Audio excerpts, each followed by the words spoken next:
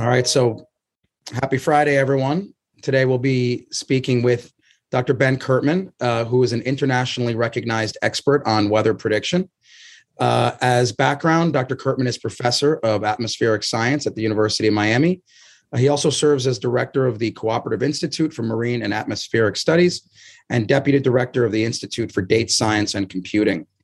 Dr. Kirtman is world-renowned for using complex computer models to bring unprecedented detail to climate change and weather prediction, and that's what we're going to be talking about today. Professor Kirtman also serves as an advisor for the UN, has a leadership role in the World Climate Research Program, and has chaired the International Working Group on Seasonal Interannual Prediction. Dr. Kirtman was a coordinating lead author on the Intergovernmental Panel on Climate Change and is executive editor of Climate Dynamics and several other leading journals. He has received numerous research grants from the National Science Foundation, Department of Energy, National Oceanic and Atmospheric Administration, NASA, and the Office of Naval Research. He also leads the North American multi-model Ensemble prediction experiment. He is author of over 130 peer-reviewed articles, is a recipient of UM's Award for Scholarly Activity, and was awarded the Undergraduate Teaching Award 3 consecutive years. He is a fellow of the American Meteorology Society and here to discuss the SUBX, the Subseasonal experiment, which is absolutely fascinating, and really how accurate can weather prediction be moving forward. So again, Ben, thank you for joining us. Really appreciate your time. Thank you. And thanks for that generous introduction. I appreciate that. Well, it's a lot of accomplishments, and obviously you deserve all the credit. First, I just want to talk a little bit about how you initially got interested in weather prediction. I heard it was a pretty interesting story.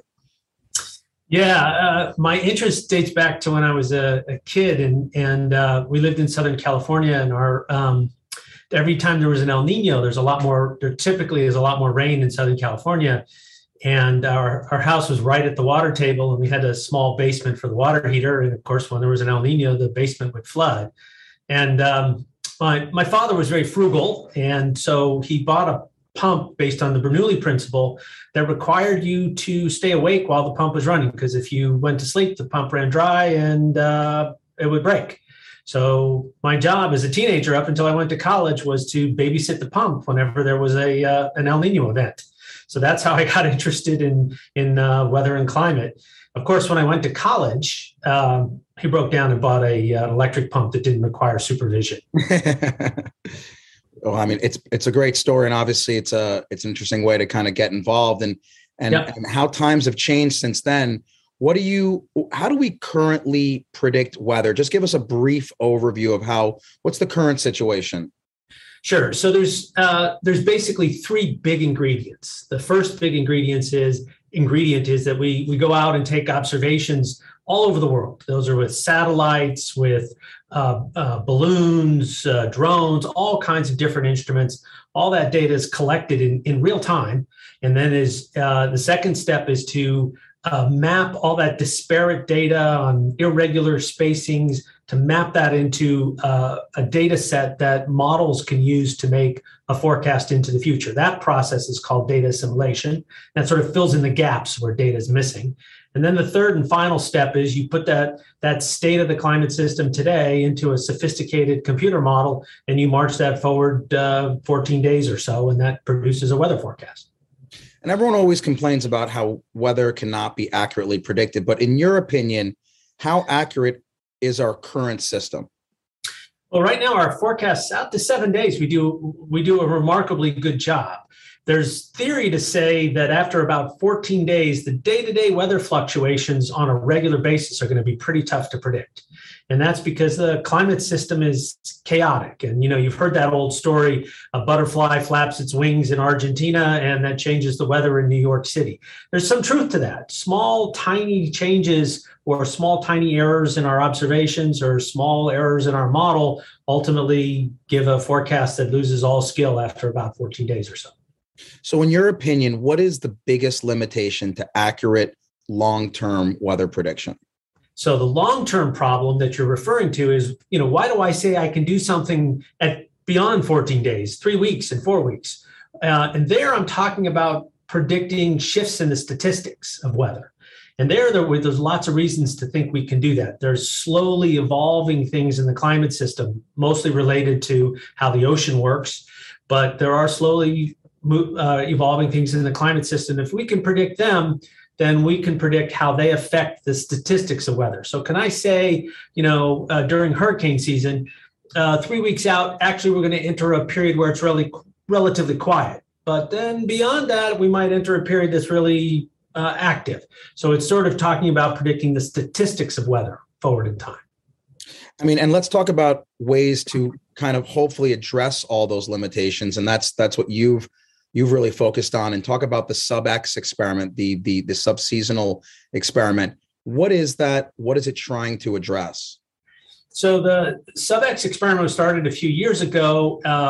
As our models improve and our understanding improves and our data sets improve, we've learned that this time period, this week 3 and 4 out into the future, has always been viewed as impossible. We could never do anything. But our models are getting better, our understanding is getting better, and we've discovered that there's a lot we can do predicting what's going to happen 3 or 4 weeks into the future in terms of what we like to call forecasts of opportunity. So are things coming together so that we can actually say, okay, California or the West Coast of the US is going to get a lot more atmospheric rivers that produce that intense rainfall that we saw, or that there's going to be a huge cold air outbreak in Texas 3 or 4 weeks from today that's really going to drive things crazy. And even there's some evidence that we might be able to say an individual hurricane at 3 weeks or something like that. So there are lots of things that our science is telling us we can actually predict beyond this so-called week 2, 14-day chaotic limit of weather predictability. So it's talking about predicting the statistics out there. And traditionally, we thought this, when I was a graduate student, there was no hope of predicting this time scale, but the field has evolved, and we've learned a lot of things, and we can actually make predictions now that are useful. I mean, so amazing. Who's involved in this project, and what are the groups? Yeah, so this is a real big project. It's funded. It was initially co-funded by NOAA and the DoD and NASA, but it involves groups from Canada, the Canadian National Weather Service. It involves Navy modelers, modelers from the National Center for Atmospheric Research, modelers from NASA, and modelers from NOAA. So it's a big project, lots of moving parts, lots of people involved. But that's part of the excitement. And that's one of the important things in bridging this longer timescale, this week 3 and 4, is that we need to use multiple tools to multiple models to make these forecasts so we can get a better estimate of what the range of possible outcomes are.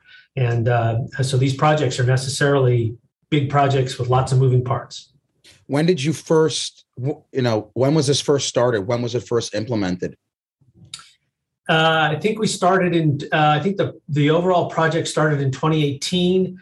That involved a couple of years. You have to launch these projects, you have to forecast the past. It sounds funny, but we do all these experiments to forecast the past to to measure how well our models do, to calibrate them, to do skill estimates, to ask questions about what we're doing wrong, what we're doing right. And somewhere around 2020, we launched the real-time phase, where we're actually doing these in real time. And they're given to the National Weather Service, and they're used by National Weather Service forecasters to make their week 3, 4 outlooks. And the private sector has started to glom on these things, and people are using them to make forecasts, to make money and think about investments and all kinds of things like that. Wow, truly amazing. And what, again, is your role in this? Are you the director? This was your idea. You're overseeing it. Right. So the project is, a proposal had to be written. So I was the principal investigator of the proposal. I cobbled together the team. I lead the day-to-day. It's got to get, the forecast has to get out. One of the challenges for someone like me who works at a university, the program requires that forecasts be delivered on time, all the time, without fail. There's no and for a university professor to do that is kind of unusual. It's not the standard thing. So, making sure we have a lot of machinery in place that make sure we can deliver on time all the time without failure. In fact, during Hurricane Irma, we were still trying to deliver forecasts, and we had to come up with some pretty crazy ways to deliver on time. I mean, it seems like a huge responsibility, and obviously this is something that you've seen through from the initiation all the way to kind of mainstream now, and we'll get into that in just a little bit. But give us some examples of how the SUBX project successfully predicted natural disasters or large weather events. Well, we were, of course, the one I mentioned earlier was the cold air outbreak in Texas. We knew three to 4 weeks in advance that huge cold air outbreak in Texas was going to happen. The models all converged, and we have a great deal of confidence. Now, in that particular example, some of the challenges are to get people to use this forecast information to think about how to move energy supplies to, oil to cover the heating costs and, things like that. So there were some big issues in Texas in terms of how to respond to that information. But there have been cases where resources have been redeployed based on these SUBX forecasts. One of the earliest forecasts that we made involved some heavy rainfall in Atmospheric River in California that led to mudslides in Montecito and unfortunately some fatalities. And so we do make these forecasts, and we hope that people are going to use them to make decisions. I believe we did pretty good, even capturing hints of Hurricane Matthew recently. So there are, a number of case studies. It's not perfect. There are things that we miss. So some of the heat dome in the West this previous summer, we did miss, which surprised me a lot. So there's some work to do there. Yeah, I mean, nothing's perfect. And I just want to summarize for everyone who's listening, but the goal is to accurately predict large weather events 1 month in advance, which currently, like to most of us, seems impossible. How does your model, in just layman's terms, how does your model accurately predict large weather events 1 month out? So it's a really good question, and trying to put it in layman's terms is not as simple as one might think. Yeah. There are phenomenon that happen in the climate system, and one of the key ones is called the Madden-Julian oscillation, and it's a thing that happens in the deep tropics where there's large scale precipitation occurs in one region, and then in another region the precipitation is suppressed. This thing moves around the equator very slowly. And when that moves around the equator, that disrupts weather patterns around the globe. And it moves so slowly that if we can capture that, we can capture its disruption of weather patterns around the globe. And so that affects rainfall over North America, for example. And so if we can predict that, and that's what we're trying to predict, we capture the disruption of weather patterns which produce extreme events all around the globe. And so that's really why we think we can do this. And this is where we have found successes. So, now that it's gaining traction and it's becoming more mainstream, talk a little bit about how you would like to see this implemented, meaning the impact on society, being able to accurately predict heat waves, floods, droughts, fires, hurricanes, all well ahead of time, in terms of preparation and planning. What would you ultimately like to see this do and be done with it? Yeah, what would be great is if people, if we could build those trust relationships, that people understand what these forecasts can do and can't do, and that they're necessarily probabilistic. So, in other words, we're saying that there's a 70% chance of a extreme rainfall in the Southeast, for example, in week 3 and 4, something like that, and then people can then make investments in resources to deal with those challenges, or, again, a 70% chance of a cold air outbreak in Texas, and they can make sure they have places to provide heating for people who don't have adequate heating supplies and things like that. So that's what we really want to do. One of the really difficult things is getting the communities, the boots on the ground that are making decisions about moving resources and making investments, getting them to look at these forecasts and trust these forecasts. And that's not a, we throw the forecast over the fence and everything's great. It doesn't work that way. That requires an iterative process. They want, oh, no, we want you to produce the forecast in a different way. We need to look at a different variable because that motivates our decision process. And so we need much closer interaction with the people that are making decisions. That's challenging. That's really hard work. It's hard for people to find the time to do it. And that's what we need to do. So let's talk about that trust issue, because that really is important, right? You guys clearly have a great model. It's being vetted. It's shown to be accurate, but how do you gain the trust of public? Is it just simply data and more data and more data? Well, that's a big part of it, but I think a big part of it is also working with people that make decisions. So it could be the farmer, the orange farmer in Florida who's worried about an early frost. We have to figure out how to reach into those communities, educate them about our capabilities, but also equally important, really listen to what they need in order to make decisions that will make them more profitable. And that interaction and exchange is something that's hard to do. It's hard to figure out how to set that up. It's a case-by-case basis, so it can be really demanding, but that's what needs to be done. Yeah, I mean, it sounds like it really needs to be a grassroots effort almost. Yep, that's right. So it's not just getting the trust of NOAA or NASA. It's really grassroots, the people, with just boots on the ground, making decisions at that level. It's exactly. The most important thing is that, from my perspective, a forecast is useless unless somebody is making a decision based on that forecast. And so we need to make sure people are understanding these forecasts and using them to make decisions in a way that makes their lives better, their jobs easier. They save lives, save property, whatever it is. Yeah, I mean, it sounds like the way to do that is just the way you're doing, basically demonstrated accurate predictions over and over and over again. And if you're shown to be accurate at a very high rate, then eventually people are going to be listening and they're going to be trusting you. But it's a tall order, obviously. It is. It's very hard to do. We in the physical science world, we always underestimate how difficult it is to build those trust relationships so that people will use your forecast. Now let's talk about what novel technologies you're using, because this is such a breakthrough in terms of weather prediction. What type of supercomputers or novel technology does SUBX require? Well, one of the things, I think the big direction that we're really going that's novel is the use of data science, machine learning, and artificial intelligence.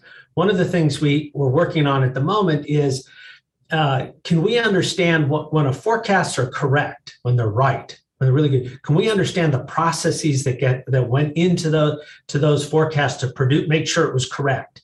And then alternatively, when the forecasts go bad, can we look at why did it go bad? What model errors produced a poor forecast? And we use machine learning and artificial intelligence techniques to start to do those things. And figuring out how to combine these forecasts from all these disparate models to make a better forecast, that often involves machine learning and artificial intelligence. The big breakthrough, I think, that's coming, even beyond what we've already done, is the use of machine learning and artificial intelligence to make these forecasts even more useful than they already are. So I definitely want to, just talk about that more because it's so fascinating. I was going to ask you, how can this model be improved? And it sounds like you just led into that. Basically, this model combined with AI to just over time build that experience and just continually become more accurate. Is that correct? Yeah, that's what I think the next breakthrough is going to be, is the really clever understanding and blending of artificial intelligence and these dynamical models, computer models, to produce the best possible forecast. And I've already, in our group, we're already seeing really big hints about understanding. One of the things we're looking at is weather in the Southeast U.S. and the rainfall in the Southeast U.S. And we're seeing very different processes going into successful winter forecasts versus successful summer forecasts. And using that learning will then ultimately allow us to make better forecasts. Is your group also leading the way when it comes to AI and weather prediction? I don't know. Everyone, I can't claim we're leading the way, but we're certainly part of the tide. There's clearly a big tide in using data science to advance the physical sciences. The Institute of Data Science and Computing at the University of Miami is just a tremendous vehicle for really pushing those boundaries. And so having that facility so readily available is making a big difference. I'm not going to claim world leadership today, but maybe I will try to claim that leadership a couple of years from now. That's great. That's great to hear. And it's wonderful, to hear about UM's collaborative effort. And it's obviously a wonderful university with so many strong departments. And to hear what you guys are doing is just obviously makes us very proud. You guys are making grassroots efforts. You're pushing this model, which is going to be very successful. What about on a national level? What about even more on a global level? How are you guys attacking that? Or is that something that's in the future? Once you gain the local, then you go national. Once you go national, then you go global. Well, the national and global is happening already. So the National Weather Service uses our data in order to make their week 3-4 outlooks available to the public. So that's one of our biggest customers. But we also make our data readily available to the entire international community. And so we're aware of it, but we don't. There's so many people following it. We're not. We don't keep full tabs, but a lot of people are downloading our data and they're using it internationally also. We would love to keep tabs on it. Occasionally we send out an email to everybody who's grabbing the data. Tell us about how you're using the data. But we do know that there are a lot of groups internationally that are using it. The international research community has a big effort on this timescale. And so we're starting to see those two efforts sort of come together intellectually anyways. And the international effort is starting to use a lot of our data, and it's all housed in similar places. So, kind of wrapping up here, because I know you're super busy. If you had a crystal ball and you could look at weather prediction currently and then compare that 10 years from now, 25 years from now, and let's say 50 years from now, are we ever going to have 100% accurate weather prediction? No. Which is a good thing. Otherwise, I wouldn't have a job, right? You need guys like me to figure out how to bring together imperfect prediction systems in order to make them better. But the fact that the climate system is chaotic and the butterfly flaps its wings ultimately means there'll always be forecasts going out into these kind of lead times will always be probabilistic. The best we'll ever do is say, there's a 70% chance of this, a 60% chance of that. And when we say that, there's always a 40% chance that you're wrong, right? So there'll always be some inaccuracies that we just have to learn how to manage that risk. But you think a month out prediction is definitely feasible. It's happening currently, and it's only going to become more accurate with the incorporation of AI and other supercomputers and technologies. That's a great way to summarize it. That's absolutely true. Wonderful. Listen, Ben, pleasure speaking with you. Amazing work that you and your group are doing. Kudos for leading the way. UM leading the way. And this is an amazing technology that, like you said, is going to help millions of people. If you can predict weather disasters weeks in advance in terms of preparation and planning, this is really a true game changer. Yeah, thank you. Thank you for having me. And I'm really, really pleased to talk about this project. And anybody who's interested should reach out to me. All right, Ben, you have a great day. Take care. You too. Thank you. Bye-bye.